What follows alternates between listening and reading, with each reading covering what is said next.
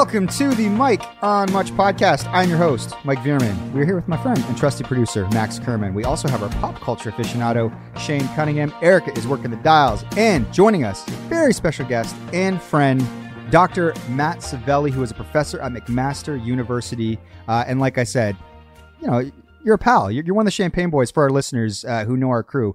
And we wanted to have you on because there's a lot going on in the world of education as it pertains to COVID-19 and all of that stuff. But before, Maxie, you're the one that's like, yo, let's get Savells on. What were you thinking?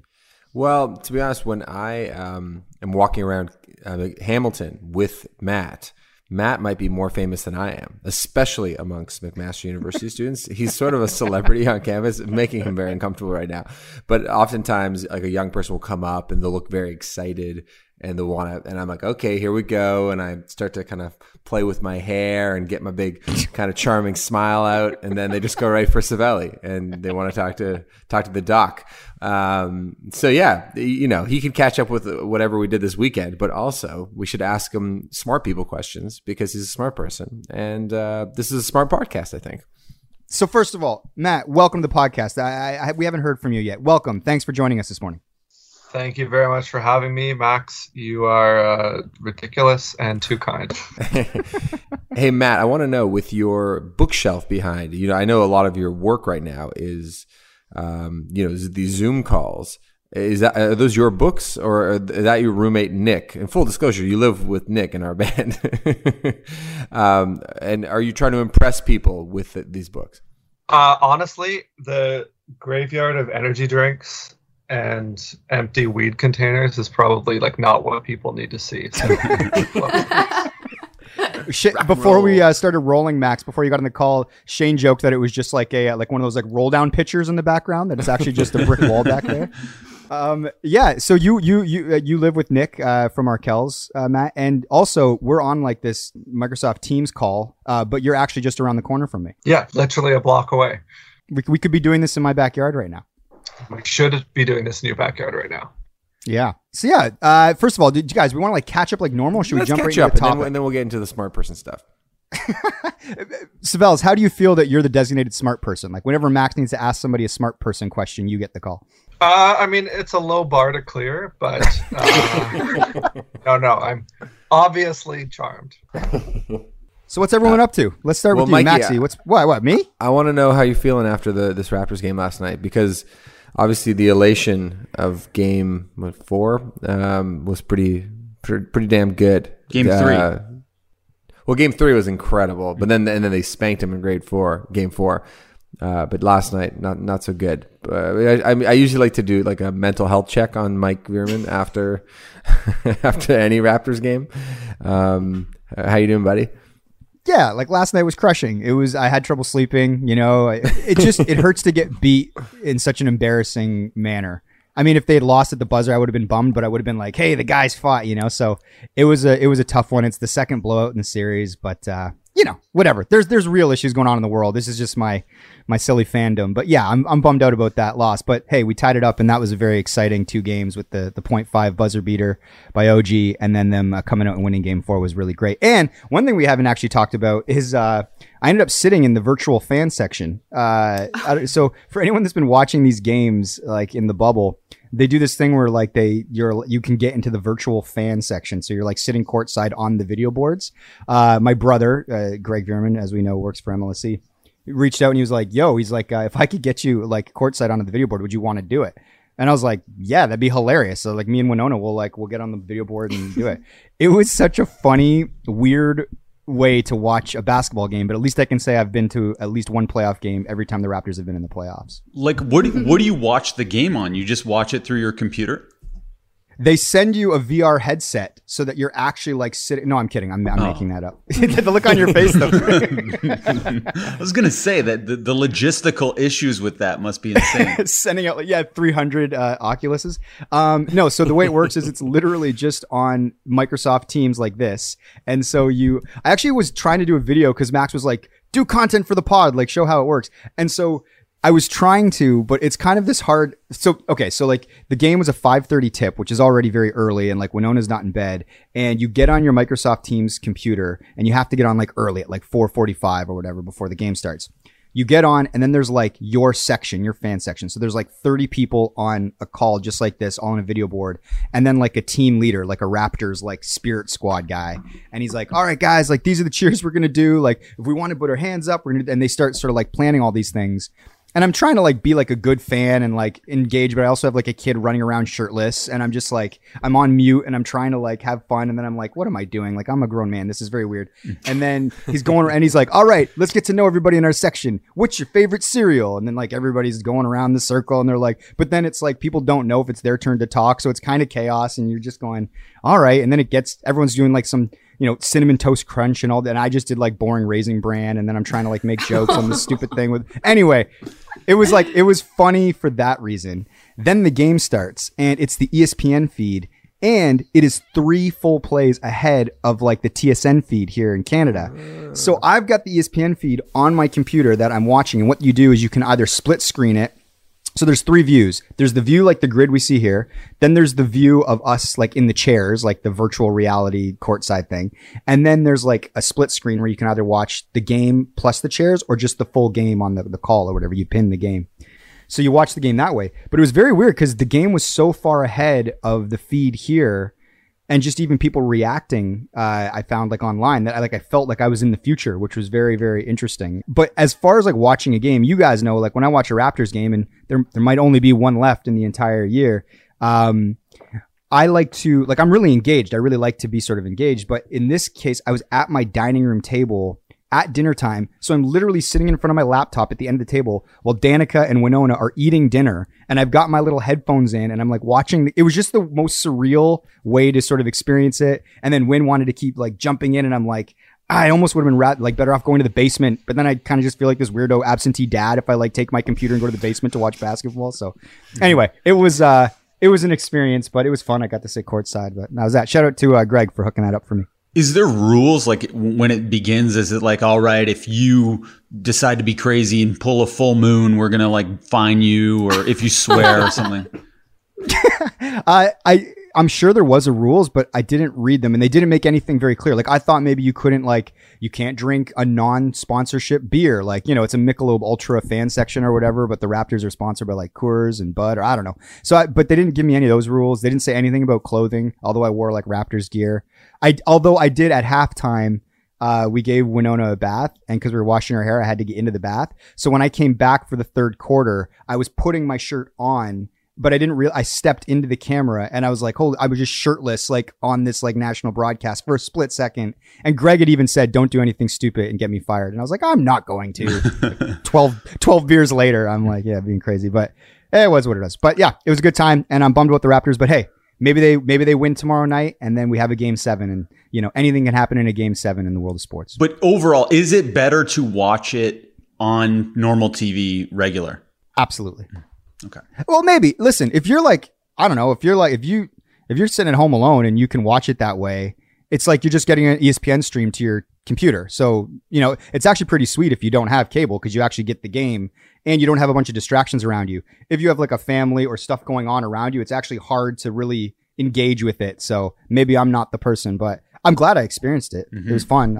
I saw myself on the broadcast when I was watching a couple of the replays. So, Mike, I was with you for Game 3, and that was probably the highest I have ever seen you emotion-wise in my entire life. After Game 5, was the baseline now so high that you're still okay, or are you now below the line? Yeah. Well, so here's the thing. Like after OG hit that shot, we were together. We were doing a backyard viewing, and when OG hit that 0.5 shot, it was insane. I was just like. It was I was like, guys, we just witnessed something so unique that Raptors fans will be talking about forever. Like, what a cool experience that we got to sort of have this moment together. After that, I was like, you know what? Like, we've won a championship. We fought like hell. We had this great moment. If we let's just say that I've come to terms with the idea of losing to the Celtics in this round at this point. So I'm ultimately like, I can't get that low. You know what I mean? It's like we already have a ring. We got a seminal moment in the playoffs that we'll be talking about forever. So whatever happens now. Hey, what did you think, Savels, with everybody in that moment? You don't watch a ton of basketball, but like in that moment, what were you feeling? I mean, it was great. It was really, really exciting. I would say, 25 minutes into you talking about it, though, I was like, okay, I get it. It's a big moment. And then like 45 minutes in, I was like, Mike is really excited here. Maybe I've missed something. But no, I mean, no, it was great. It was like obviously amazing to see everyone so happy. Hey, Matt, you're an very intense soccer fan or football fan, English Premier League. Is there an equivalent moment in your life as a fan of Tottenham that made you go nuts? Oh, yeah. So last season, Tottenham had or I guess now it's 2 seasons ago, made the Champions League final. And I was watching the semifinal game, and they scored with, absolutely no time left. And I was in my office at the time screaming audibly, quite worried about what my colleagues were going to say, and late to class on account of it, actually. Oh. But yeah, half the students don't turn up anyways. Doesn't matter. Shane, okay, we have important questions to get to Matt, but Shane, are you still doing your Sunday thing or Monday that you're not on the internet? Because I tried texting you, don't respond to the fucking text. I'm just very busy all the time, so no, I need my phone all the time. And quarantine, all rules that existed before quarantine are out the window. Days don't even matter to me. Like every day feels the exact same. The way I work, the way I operate, nothing changes. Like there's never a day off. Do you feel like you're like peak Shane though right now? Like that you're like just like a machine, just like taking care of business? Yes. And I told Alex, I go, this is going to be the hardest year of our lives, but next year it's going to be easier because I'm going to hire employees next year to handle all the shit I'm dealing with now. For this family tree? For just everything. Like I'm going to get an assistant, an editor, everything. This year is like the first year of business, but yeah, this family tree and just handling everything. Like all the stuff I don't want to do, I'm not going to do next year. I actually had a dream last night that I was watching TV and a promo came on TV, and it was you and Alex with Dax and Kristen Bell, and you guys were promoting your new cooking show. That's funny. It was a good promo, and I turned to Danica in the dream, and I was like, how come they didn't tell us about the cooking show? And she's like, they said, I knew about the cooking show. I'm like, man, that's awesome. I didn't know they had a cooking show. It was a nice promo. I was like, I wonder if Shane cut his promo. Well, if it was this year, the promo, I would have. Next year, I'd get somebody awesome to actually cut the promo. Do a good job of it. Hopefully it's a vision of the future. But let's get to some questions for Matt Savelli, as Max calls them, smart people questions. There was a big piece in the Globe and Mail about school going forward and the idea of people keeping kids home, sort of the separation of education, teaching in pods at home, which will sort of like, deepen the divide and sort of like be detrimental in some ways to the public school system, because the more kids you take out, the head counts, it can mess with things. This also pertains, obviously, Matt, you're professor at Mac, and there's no asses in seats, right? It's all virtual this semester. For the most part, there are a couple programs where they have some like limited in-person stuff. So, nursing would be an example where there are some things you simply can't do virtually. But yeah, 97% of the university is online. So I guess the first question I'd have is, do you think that it is just as effective a way to teach as being in person? I am going to try to be diplomatic in my answer, because of course this is what we're doing. No, I mean, on the whole, I don't think so. I think that teaching at its best is really interactive. I mean, you can see in this conversation when we're talking, there's like just the slightest lag. What we're seeing is not actually each other, but like digitally modulated versions of each other. And there's something about being able to make eye contact with someone. And this is the weird thing about online, is that you can never actually make eye contact, because if you're looking into your camera, you can't see the screen, and sort of vice versa. So it's not going to be as effective, I think, in most ways. But I think where it might benefit students is they're going to be able to manage their time a little bit more. Yeah, less commuting, I guess. Well, less commuting, but also most classes aren't even going to be live. So they're kind of like pre-recorded lectures that you can download, watch at your own pace. So we'll see. When it comes to these pre-recorded lectures, how are you doing those? And are they a pain in the ass?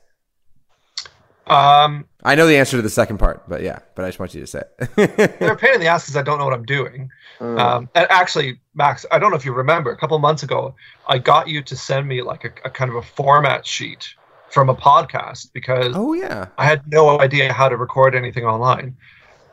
So what I've done is I've basically forced my TAs, my teaching assistants, to kind of do like a mini pod with me because it's really awkward to just talk at a screen with no one there. So they sort of are answering questions or asking me questions. But I would say, for like a 20-minute piece of content, probably took an hour to record. And then several more hours because we have to caption them. Legally, they have to be captioned for accessibility reasons. Yeah, on Twitter, I'm just seeing a lot of, I think this might pertain a little bit more to the public schools, but it'd be interesting to get your take on what's happening in the universities. There's so much unknown. All protocols are just very new right now.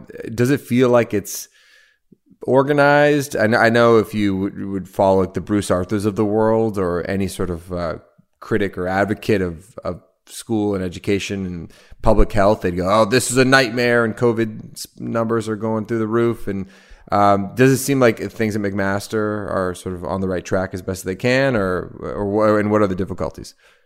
Yeah, I mean, things are going as best they can. It's sort of interesting, right? Because like universities are pretty segmented. So, every faculty kind of operates according to its own principles. And that comes out of like this long tradition of trying to respect academic freedom. And that's nice that they try to keep that up. The problem is, I think, from the student's perspective, there's like 9 different platforms that are being used. Every class is being run in a slightly different way. So people are kind of confused. Like, do I go to Zoom? Do I go to Teams? Do I go to WebEx? And so on and so on and so on. So I think that's sort of been the struggle. I mean, I've talked to colleagues at other universities. McMaster seems pretty well organized, but there's going to be, there're going to be mistakes. There's going to be fuck ups. Like Mike, when you were talking about appearing on cam with your shirt off at the Raptors game, yeah, I'm just waiting to see what happens like that this year. There was a summer class that I taught online, and 100% at one point there was someone who was having sex. There's no doubt about it in my mind, and you could hear that. But, so it's a sex education class, basically. But like those sorts of things, I think could be problematic. Like if you have 200 people in a room together, in a Zoom room together, how I don't know how where the noise is coming from. I don't know what actions you might take. Oh, that actually kept happening on the Raptors game where they didn't want you to have your game on in the background, so someone in our section would have it on, and then everyone's like, turn your TV off, turn your TV. And then it's like everyone in our section is trying to get that person to turn the TV off, which is that thing you're talking about where 200 people on a call, how do you isolate the person that's got the noise interference or whatever it is? But when you're trying to teach and someone's having sex in the background, do you ignore it? Or are you like, hey, who's ever making those panting noises of ecstasy, if you could please stop? I mean, not quite so directly, but sort of just remind people, oh, I think someone hasn't muted their microphone. And the weirdest part, I'm pretty sure I know who it was too, actually, but I can't confront that person about it. Yeah, but you politely say, oh, please make sure you're muted. That's all you can do. I mean, the other thing that I'm really worried about, and, my girlfriend told me I was overthinking this, but so for these classes, we basically post a link, and anyone who has the link can then join the Zoom room. But if you have got a lot of, I'm going to be frank, a lot of young women gathered in one room, I feel like the same kind of guy who like flashes someone on the subway is gonna want to take advantage of that because the consequences are so minimal. If you're like an exhibitionist in Belgium or something. You really have thought about this. You have a specific place. You have, and your name is Marco, and you get on this call. So your fear is that somebody who would do that could get the link, even though they're not a student or anything like that. They just jump on this call. They know there's a whole audience, and then they can terrorist flasher. It's a terrorist flasher. Yeah, or just start screaming or broadcast something super, super, super disturbing. And again, if you're one instructor, like you're one professor and you have a room of a couple hundred people, you can't moderate what's going on every person's screen or necessarily mute every microphone. So those are the things I'm worried about, and admittedly, like probably too worried. But I think we've otherwise figured things out. What courses are you teaching this semester? I've got 2 mental health classes, one sort of introduction to health studies course, and then I teach a course. It's very ambiguously titled called Global Challenges, where we just talk about anything in the world that we think is complicated and significant. This year, obviously, we'll talk about the pandemic a fair bit. I think students, though, are going to be overwhelmed. They're going to be happy to hear about anything that is not the pandemic.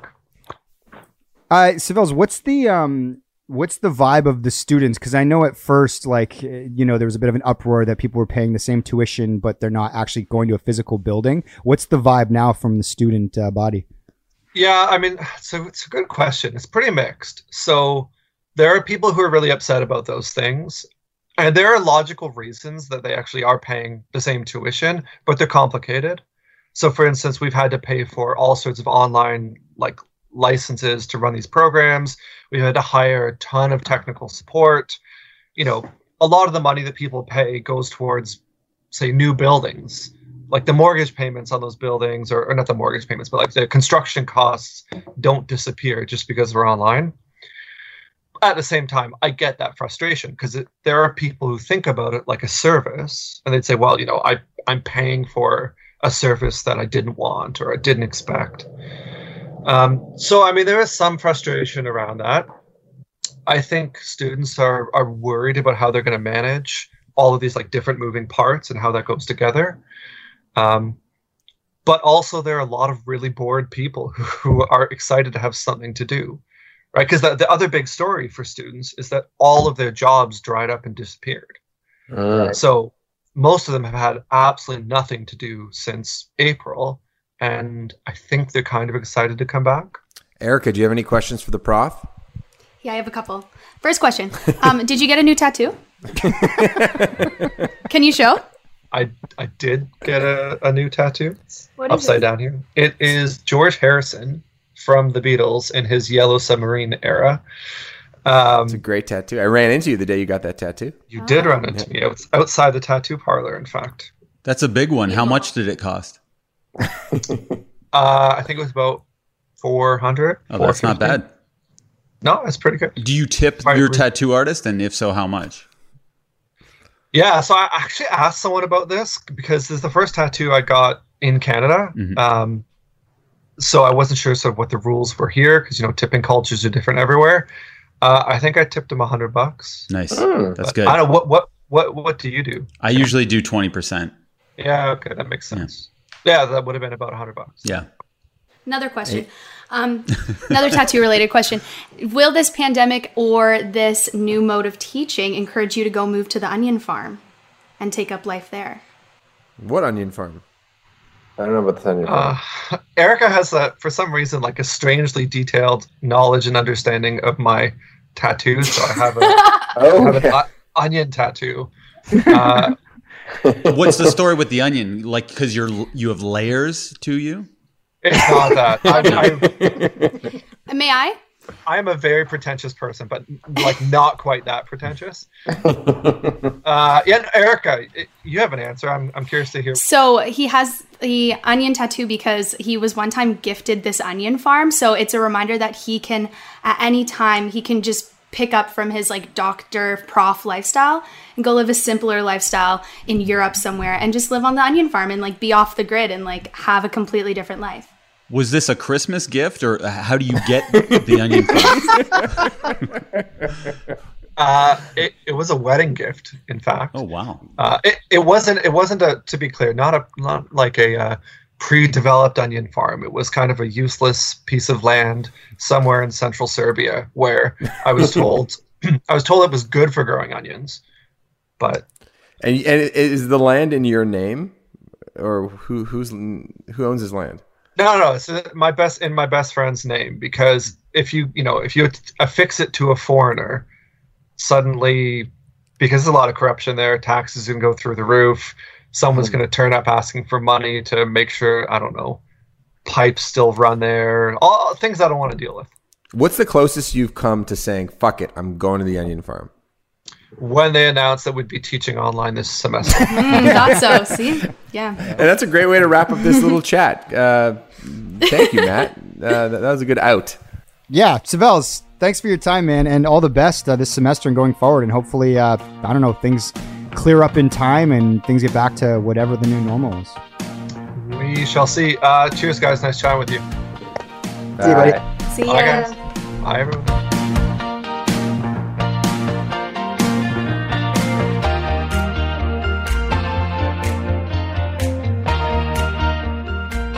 All right, moving on. Our next topic is going to be the film Boys State, which Max messaged the the pod crew a couple nights ago, and he said, everybody watch this, pod homework, period. It is on Apple TV if you do want to see it, but it's a fascinating documentary about this sort of like faux political like exercise. It's with all of these teenagers in Texas. Basically, they go through like exactly what would happen. They sort of take all of these kids, it's like hundreds of kids, and they separate them into two parties, Federalists, Nationalists, these fictitious parties, and then they basically have them elect people within their own parties, and then they have a general election where the whole sort of student body votes, and it's sort of this way to teach you how elections work in the state of Texas, how the sort of the mechanics of politics, how people sort of get elected, the sort of the mechanism behind the scenes in order to get people elected, all of those things. So they follow sort of these four characters, these teenagers in Texas as they go through this process. And Max, what was it that jumped out to you, and why were you so determined to get all of us to watch it? Just because you wanted to chat about it on the pod? Yeah, well, I thought it was a really well done documentary, and I thought it also kind of spoke to the times, because politics is on top of everyone's mind right now. And well, first of all, Shane, did you watch it? Yeah. Oh, you did? Okay, fantastic. I didn't know you. Yeah, I watched it late last night at about midnight, and then I watched it early this morning at about 6 a.m. So you watched it twice? No, sorry, I had to split it into two halves. Okay, cool. Eric, yeah, but I cried at the end. I thought it was a very emotional, affecting documentary. Okay, well, okay. And Erica, did you see it? Did you have a chance? I'm so sorry. No. That's okay. All good. Okay, so I loved the way it was shot. I was also really curious to know how they managed to find these four boys that they really zeroed in on, given that there was 1,100 kids at this week-long convention. Yeah. I've thought a lot about the mechanics of just the doc itself. And there's a couple doc tricks that you could tell were happening. I don't know, Shane, if you could see some of the seams and a couple of like the rearranging of when certain things happened. Yeah. Yeah. Well, I just thought, okay, they let it play out the way it does, and then they retroactively act like they're getting them from the beginning of their journey, when really they've already known how the story plays out, and then they go back and recreate it. And do the interviews. So they do the interviews acting like they're starting them at the beginning of their journey, when really they've already gone through the process. But there's a couple scenes, not to get too far in the weeds here, where they're finding who's the kid who runs, and not to give it away, but yes, Steven, the Mexican kid, Steven, Steve Garza. Yeah, Steve. They catch him getting off the bus, right? So there are moments in the beginning where it would have been hard for them to know as documentary makers who the main characters are going to be. So they did catch. But you just film everyone getting off the bus, and then you go back and get that footage. Yeah, I see. Oh yeah. So as a film, yeah, let's keep talking about just the merits of it, not on the politics side, but just as like a piece of art. Mike? What were your favorite parts about it? Because I like hearing you two dissect what makes something good. Yeah, I think like right off the top, you have compelling characters. Ben, I'm forgetting his last name, but sort of the real puppet master of the crew. He's like he's an amputee. Right off the top, that's a compelling character. You have the comic foil in Rob McDougal. Yeah. Like Rob, as I was watching him, like Shane's going to find Rob hilarious, because I couldn't stop laughing at Rob. I just enjoyed, he reminded me of some people we went to high school with who were kind of like charismatic, and they seem like good dudes, and it's like they say things that they think are profound, but they're not quite that profound. Like I was they just found very strong characters, and like the Steve Garza, you immediately are rooting for him, and there's sort of like this warmth and genuine sort of thing that comes off the screen as you go along. And I thought it was very interesting that Eddie, his opponent he ended up facing in the general, didn't really get introduced until halfway through the film, right? It was kind of a fascinating move. The Ben character, sort of the man behind Eddie, was ended up being more of a central character. But yeah, I just thought it was a great doc, compelling characters. It's like a sports movie. So you have this structure where there's going to be a payoff. There's going to be a winner. There's going to be a loser. So it's kind of like this, and it's this thing that I didn't know about that takes place, this huge undertaking. So it's kind of like, as a doc subject, it's like revelatory in the fact that it's like, I didn't know this sort of thing happened. Then you have your compelling characters, and then you have a built-in sort of plot mechanism, which means there's going to be a winner, a loser, a payoff, a build-up, and all that stuff. And I just thought, yeah, I thought it was great. Me and Danica watched it after the reco, and yeah, like Shane said, like it was very, very, very emotional at the end. Like there were some tears in the old. Did Danica like it? Yes, absolutely. She ended up looking up all the kids on Instagram afterward. Like she's like, "What are they up to Me now?" too. Yeah, exactly. But yeah, those are my thoughts. Shaney, what were you thinking? Yeah, I thought it was kind of a transcendent movie, and those are the best kind when you get into something you're not interested at all. Like there's like a race car movie. Like I don't give a shit about Formula One, but if the story's good enough, I can really get invested in the characters and cry if a guy loses a race, you know. And it was like this. I'm not a political guy, but I really got into it's just fascinating how they created the microcosm in this society, and it's so fitting for just how it is when you're an actual politician, and then the mini victories and the mini losses and the strategies along the way. It's all fascinating to really get into the weeds and to see the behind the scenes of people admitting things that you'd never admit in real life, because the stakes are lower. They can actually say to the camera, I don't actually believe in abortion, but this is going to be my stance, because they're not going to get in massive trouble or anything, or they're so naive. They know that they can actually be honest to the camera. So it was cool to get, if it is a microcosm, it's cool to see, oh, this is what real politicians are thinking and doing, but not saying necessarily or telling us. So I thought that was pretty fascinating. Yeah, it was really interesting how you can just imagine all these 17-year-old boys as adults running in politics. Like it really felt like the Ben character really seemed like that maniacal mastermind who'll do anything to win. And he was like basically planting stories about his opponents that were untrue. And he had no shame about it. And then you see, Steven, the main character, who just seemed to be like a genuine guy who just was really interested in lifting up people of all backgrounds. And there's, as you said, there's a warmth that comes from him that was just so attractive. And then you see his opponent, who's just like a conventionally like good. He looked like Shawn Mendes. He was like politician Shawn Mendes, bro guy. And remember, he was like, "What's your best attribute, Eddie?" He's like, "My abs." You know, it's just like. I think Eddie was kidding, though. I think that was his plan to tell a joke there, because he was very smart.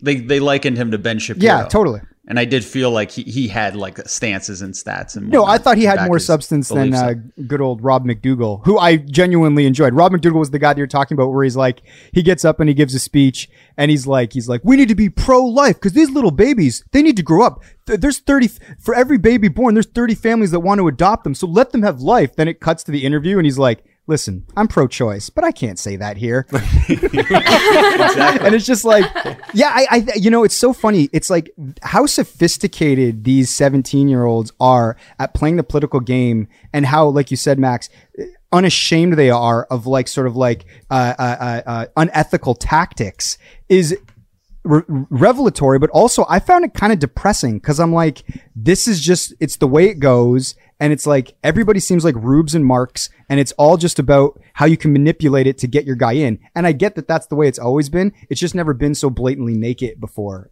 which I do find fascinating. But also, the movie did make me depressed in a lot of ways. I think the one character we haven't mentioned yet, who I found to be the most compelling and the most interesting, was Renee. Oh my goodness. Yeah. What a star. And it really spoke to his intelligence. So this is a kid who's from, I think, Chicago originally, and then he moved to Texas, and he's black and probably gay, but so whip smart. That the way that guy could string together sentences, I was like, who is this? Is a character out of a movie. This is the most charismatic actor, just like delivering one-liners again and again and again, like off the top of his head. And I was like so impressed by Renee, and it really said something. And I actually, Mike, you just said you were sort of depressed by the way like these kids, you know, are like kind of turning it on for some things that they don't even necessarily believe in, and how they can get really engaged in these stupid battles over politics. And I get that. I found the Renee arc to be interesting in that here's a kid who doesn't look like really anybody else there and is from a different place, but because he was compelling and appealed, I think, to their better angels in a lot of ways, and spoke to sort of optimism and hope and was different. The fact that he still got voted in by 500 other like white kids from Texas, I thought that was kind of inspiring. That if the message is presented in the right way with heart, you know, you can get somewhere. And I thought Renee. Well, same with Steve, and same with Ben. Same with Steve for sure. Yeah. It was almost like standing out was a pro here because you had to differentiate yourself from the pack. So you think Texas would be very biased, but it was like quite the opposite. They liked the people who actually made them feel like they were making a compassionate choice. Like the guy from Steve was from Mexico, and his story really resonated with that crowd of kids from Texas. It did. What I did find fascinating was, although they voted Renee in initially, they did try to impeach him. You know, it's like the sort of racism. I think that was a joke. I think that there was a group of the party that genuinely wanted him too. out and thought that he was like ruining things. That's why they started the Instagram account and all that stuff. And then the hilarious part was when they finally bring the impeachment to a vote, and they got a room full of like 300 kids or whatever. Renee's like, you know what? If you guys want to impeach me, I'll bring the motion forward. Everybody stand up. And like, you know, if you get a majority, he'll step down. And like 12 kids stood up. And that's when he had that great line, Max, where he's like, okay, 12. Well, I don't know what you're going to do with that. I guess you could start an intramural basketball team. And everybody like explodes like, oh, you know. But yeah, but then again, like Renee and Steve, one of the things that Ben did was he sort of got it, you know, the vulnerabilities, you know, Steve marching in the March for Our Lives about gun control and stuff like that. Like, and that's what I say where I get kind of like, I'm in awe at how sophisticated they are at sort of the manipulation of politics and how they play that game. But the thing that made me almost more depressed is it's like, this isn't just kids, like to Shane's point and your point, Max, like, that's what's going on now with adults. You know, it's the game doesn't change. It's the exact same, you know, and I guess that's inspiring because to your point, Max, for as many bad actors there are, people that are doing things in poor faith, there's probably inspiring people that want to do the good. It's just lately, it doesn't seem like those people are rising to the top. It seems like they are getting defeated at the expense of people, you know, with these sort of like smear tactics and sort of like playing unfair. For context, everybody, this was shot 2017, I want to say. So it's a recent documentary, and you get to learn the history of this event, the Boy State in Texas. And there's been a lot of political figures that participated as teenagers. So I think Dick Cheney and other major political figures went to Bill this Clinton, camp. Dick Cheney, Bill they had a bunch Clinton. of people in there, yeah. And they, I think the filmmakers had never even heard about this, but I think the year before, the Boy State. I think the platform was let's secede from America. Yeah. So these filmmakers were like, what? Okay, what is going on in Texas? Like there's this model UN thing that happens down there where it's like fake government.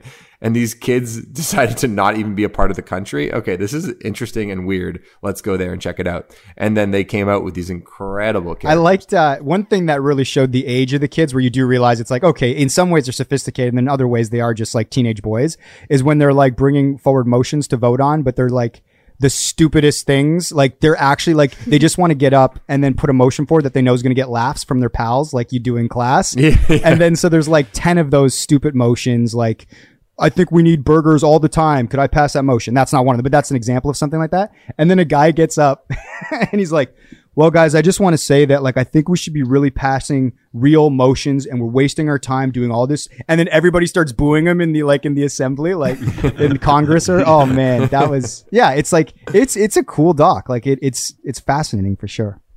So just to wrap it up, do you ultimately find the doc inspiring and uplifting, or something else? Maxie, I'll start with you.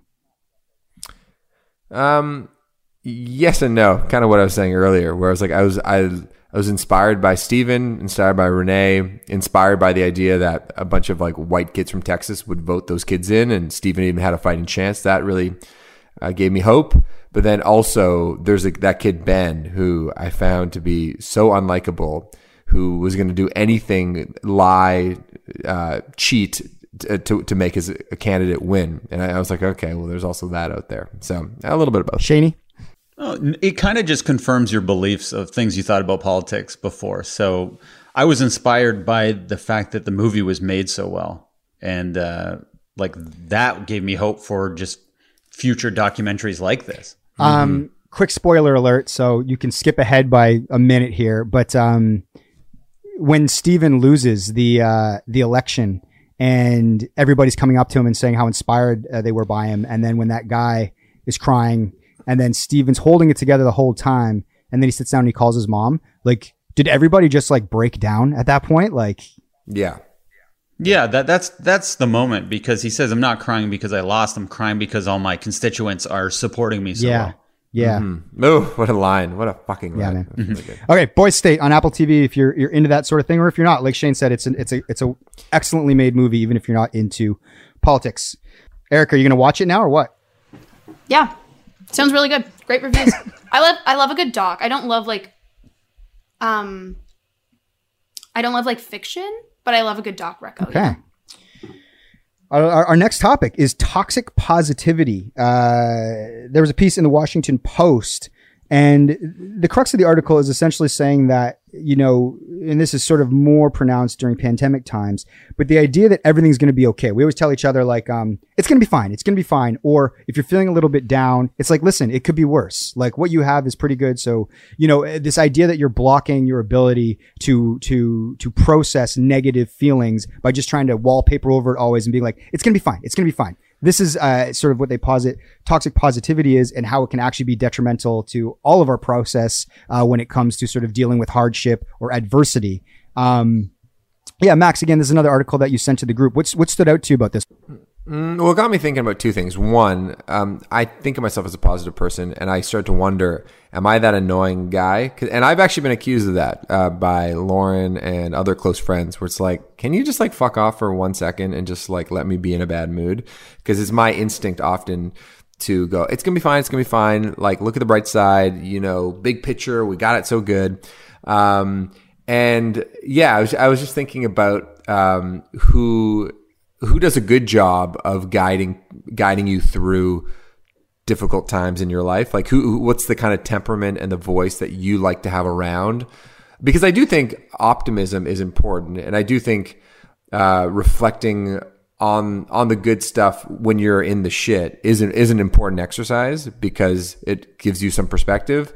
But yeah, I just don't know exactly what the right balance is, because and I think it's different for everybody. So that's why I was interested in this particular subject, because I was thinking about myself and how I interact and try to lead, and how that might be annoying for some people. But yeah, Shane, what do you think is like the perfect balance for reckoning with the mood of the day when it's hard? Yeah, I'm kind of like you, Max. I like when Alex was pregnant, for example, she was saying how scared she was to give birth. And I was like, Alex, listen, you're a beast. You were made to give birth. Like, you just have the perfect body for birthing. Like, honestly, it's gonna be so easy for you. You have like this perfect shape to you. And she was just so offended by that. And she was just like, could you acknowledge that it's going to be hard and it's gonna hurt? And I was like, oh, sorry, I'm telling you the things that I would like to hear for me to put my mind at ease. So sometimes all we do is we want to give the advice that we'd want to hear, because treat people the way you'd want to be treated. But you have to treat everyone different too, especially if you know the person. And then it's like, okay, I have to kind of change to what I know what this person likes to hear, and forget what I would want to hear.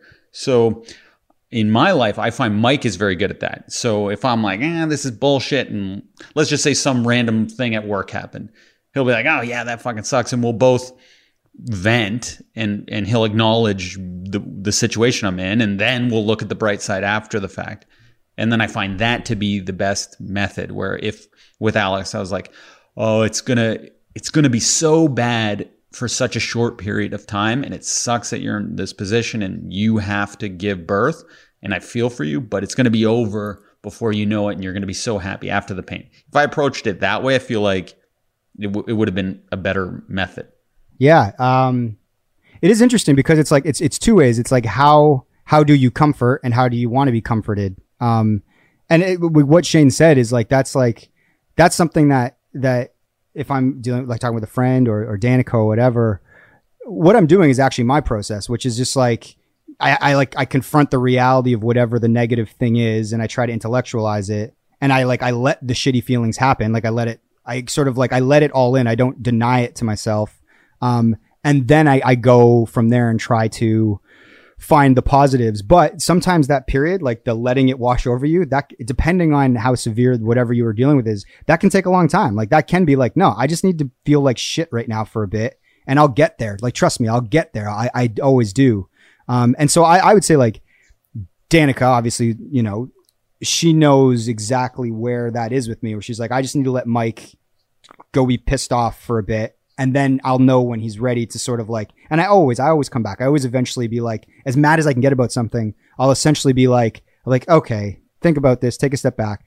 I'm pretty good at like self-governing that. And she's good at that. What does annoy me is like someone who needs whatever I need out of my friends. And I think Shane is also really good at this. Max, you're good at this too, but I don't like fake positivity or platitudes, or if it just sounds like bullshit to keep the things moving along. Because sometimes people are like, it's going to be fine. It's because they actually just don't want to have the conversation. And it's like, that's okay if you don't want to have the conversation, but don't just tell me it's going to be fine so we can just talk about move to the next thing on the list, on the agenda. So it's like, in that case, it's like, that to me is the person who's like receiving whatever it is that I get out of a partner. It's like, don't just like kind of like sweep it away. It's like, we're either talking about this or we're not. And that's okay too. So that's what I find. It's like, I don't like it's fine. If I feel like we're just trying to move things along. Do you know what I'm saying? Yeah, I think that's an important distinction, is that if what you're saying is authentic, the person should be able to read that, oh, there's so much truth in what they're saying. And I think maybe Max, where you run into a problem is you'll blanket it and be like, no, it's okay. It's fine. It'll blow over. And it's just like you do that sweeping motion rather than actually pinpoint the problem and why it's going to be fine, to actually explain the truth and why it's going to be fine. Yeah, I also think an issue that I have is so you're saying that Danica knows you just have to go through like 15 minutes of being a crazy person and then you will come back to earth. I'm so bad at realizing that 15 minutes has to happen because I think of myself as a problem solver and I want people to be happy immediately. So I annoyingly attack. No, come on, no, it's fine. No, seriously, just think about like, blah, blah. And so sometimes it's like, no, you have to fuck off, Max. Let them do their 15 minutes of just being unhappy, and then they'll come back on their own. You know what I mean? And that most people can come back on their own. And I always forget that. I need to do a better job of just like letting people sit with negative emotions for a bit. But Max, so what about when you have negative emotions? What's the best way to sort of deal with you? Because you do have them. I think it is rare. I think you are a very positive person, but I see when you get into a funk sometimes. What helps you? Yeah, I think problem solving is really helpful for me, and people like Ash is great with this, and Lauren is too. They're both like really helpful when I'm in a pissed off state. But I will simmer in negativity occasionally as well. But I think just like finding a path is really important for me. Is like walking through. Okay, this is going to happen, then this is going to happen, and then this is going to happen, and in 3 easy steps, we're going to be back and we're going to be good. And also, I think I actually enjoy hearing the perspective. Ash does this sometimes where if I'm pissed off about something, she'll be like, hey, listen, like big picture, we're killing it. We're doing this thing really, really well. And I know that's frustrating, but like, look how good we have it right now. Like we don't have to be mad. This is actually, all things considered, we're in an amazing spot. And that conversation has happened a bunch of times in 2020 when it comes to just being frustrated about, our workflow with our Kells because nobody in the music industry is working. And then you step back and you go, it definitely could be worse. But I do appreciate when people can kind of walk me through. Because I think ultimately what's happening when people are in a bad spot is that it's just like hazy. It's like you're kind of walking through like a fog and you can't see exactly where you're going. And that is just like a frustrating feeling for everybody. Erica, how about you? How do you process these things? What's the best way to handle you when you're in a mood? No, I agree with you, Mike. I think like the wallowing phase for myself is very important. I have to just like get it all out. And I think a lot of people, it's very important. Like that 15 minutes you're talking about, Max, where you just kind of like stand back, let them do their thing. It's like crucial for me getting over said thing. If I just sweep everything under the rug, it's bound to come back, you know, bite me in the ass. So yeah, that's very important. Get it all out of your system. Feel what you're feeling as you're feeling it in real time. And yeah, like you said, Mike, like you'll always bounce back. If you have a good support system, good people to lean on, people you trust where you can vent to these people and you know they're not going to like hold it against you, or they're not going to turn around from a conversation and be like, wow, that's a really, like, Erica's a really negative person. She only focuses on the negative, whatever. Like you need to have people you can trust where you can like, you know, talk honestly and openly, and they're not going to hold anything against you kind of thing. And if you have that, you'll be fine. The one thing I'll say though, in defense of like toxic positivity, is that I find, and depending on the groups of people that are together, I think generally in our group, we have like a very like emotionally equipped friends to like have difficult conversations. So I wouldn't say this is the case with my immediate circle, but it is easy for one person who's going through a negative experience to talk and bounce an idea off another person who's just whose starting point is sort of pessimistic, and then like, oh, those two people hang out together, that is a fucking nightmare. And I've seen that happen in a variety of settings where I'm like, oh, that's the worst person so-and-so needs to be talking to right now. And so I think I overcompensate because I'm like, okay, I know that this person's probably going to be getting bad advice from 4 different people, so I'm going to try to bring some perspective to the situation on the other end. Yeah, it's just about finding balance, right? Yeah. Because that what you're talking about on the other end is toxic pessimism. So anything that's toxic isn't good, right? But I think let's not acknowledge the people's negative feelings and that, hey, this is a shitty situation. However, you'll get out of it, and here's how. It's just when I think you can feel very ignored if someone's like, oh, no, that'll be fine. Trust me, I went through a breakup. Give it a month. People want to be like, this is the worst time, and they want to hear how bad it is. Yeah. And then hear the good stuff.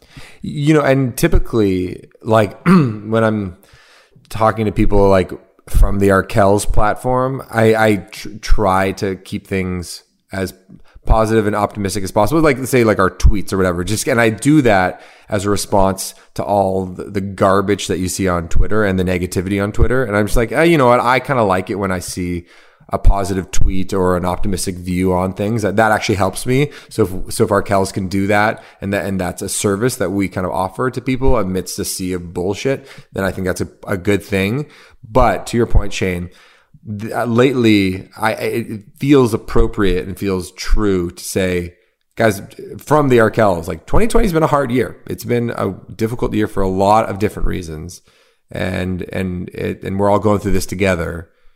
And then usually that'll be my starting point, and then I'll try to kind of edge back towards a positive perspective. But acknowledging the hardness is something that I've tried to do more recently because it's unavoidable.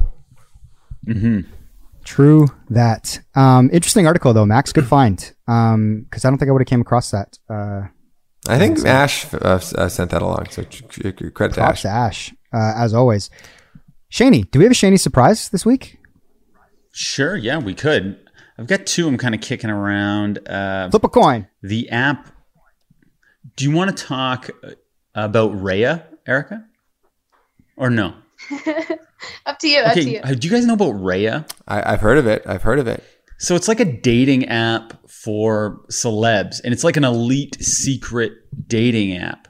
But Erica was bringing this up to me, and I was talking to a guy on The Bachelor, and apparently he was on Raya, and we were trying to get Erica on it somehow because you need to be vetted by a blue checkmark person, and then they look at your picture, and I guess if you pass the requirements, you can get in. So Why didn't you guys come are to me both- about this? Why didn't you come this to is what me? we're doing now. I'm a blue check mark. Okay, let's get into it. So Eric and I talked about it. I They've wasn't sure if clearly she was come to the end of kidding the or not. road, and now this is where you step in, Max, and get her on Rhea. Yeah, so I wasn't sure if she was kidding or not, but I was like, oh, we should talk to the guys about it on the pod. So you guys are both blue checkmark people, but I think you would have to sign up for Rhea, get approved, and then Invite. get Erica in and vet for her. So you would almost have to pretend you're single. I love this. But apparently it's very tricky. They look down at reality stars. I know that because I was talking to Blake Horstman, and he said he's still on the waiting list, and he's been on the waiting list for 8 months. But I think you, Max, would actually have a really good shot because I feel like musicians are looked at in a high regard on Rhea. Okay, let me run it by Lauren. Let me see what's up. Yeah. Okay, this is exciting. This is for the good of our friends, happiness and relationships. Erica, I'm doing this. Max, what are you going to do when January Jones DMs you and asks to come up and spend some time in Hamilton? It's going to be called bargaining power with Lauren. That's what. And if you were single, would you go on an app like Rhea? I probably would have to because. Like I'm in enough guys' profile pics on Bumble There are and so Hinge. many. I started screenshotting a whole bunch because it was getting ridiculous. I feel like guys think that it's like cool to like pose with Max Kerman. Why is it not, Erica? No, it's super cool. It's like super cool, but it's like it's just such a thing. Like everyone has a photo with you on their dating profile. Yeah, that's hilarious. Yeah, so I don't think I could be with the plebes, is what I'm saying. Like, if can I say plebes? I don't even know what plebes means, but you get it. Yeah, so. Normies, I guess. What do you think, Mike? Would you want to go on an app like Rhea? Assuming I'm single. Mm-hmm. Listen, okay, so let's say that I'm single and I have a blue check mark, which again is ridiculous. I even have a blue check mark, thanks to Max, Ash, whoever did that a long time ago. But if I'm single and that blue check mark can get me onto Rhea, when it's like I'm not famous, I'm not wealthy or anything like that, what a way to get into that circle. Like that would be hilarious. How funny would that be if we could if all of a sudden I was on Rhea and I'm DMing with we'll just use her, January Jones, you know what I mean? Like that, just for the stories alone, I would absolutely do it I would absolutely do it. Would you do it, Shaney? Well, I would, but I feel like it would be very humiliating because the way Blake was describing it, he was saying if you're like a middling celebrity, it's very hard to get into that upper echelon of celebrities you'd actually want to date if you're a man. But he said if you're a woman and you're just not even famous at all, you can actually date these big celebrities much easier, these bigger male celebrities. So Erica, who would you want to date? Reality stars, hockey players, or are you actually shooting for that upper echelon? Like Leo. You mentioned Timothée Chalamet, which piques a large interest within me. Within you. We'll have to see what it's all about. Okay, Erica, Timothée Chalamet or Austin Matthews? Probably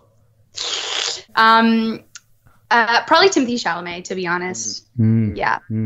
But I feel like there's more like athletes probably than like A-list actors, So. Right. Because if you're an A-list actor, why would you need the dating site? You think your problem would be the abundance is already coming at you too much. Right. Of opportunities. We'll have to see. Could have resulted in some good pod stories, Yeah. Okay. I'll Shane, we'll set it up. Let's do it. Shane, you're on you're on Rhea. Brie Larson or January Jones? See, I follow January on Instagram. She seems a little unhinged or something, though. Doesn't she seem strange? But I feel like you would like that. Yeah, I would, but you don't want to date that. You just want to maybe a one night fling. Could be fun, but I feel like it would get really grating over time. Okay, Max Kerman, Brie Larson or Zoe Kravitz? Well, the thing is, I did a co-writing session with Brie Larson's ex, so I feel beholden to him. So I wouldn't want the bond you guys shared. Yeah, the bond we shared over that one day. And I like him a lot. So I wouldn't do that to my boy. So I guess Zoe Kravitz. Zoe Kravitz is obviously very beautiful. I think women say Zoe Kravitz is the most beautiful woman on the face of the planet. I don't disagree. I'm just saying that every single woman says that about Zoe Kravitz. And it's true, I think. I think that, yeah. Mike, okay, let's give you one, and this will be the last one. Okay, Shane, who does Mikey like? This will be fun. Well, I don't know who he likes. If I knew, it would make the game less fun because you want to pick two people and see who he picks. Okay, who are two interesting women? Okay, Pamela Anderson or Natalie Portman.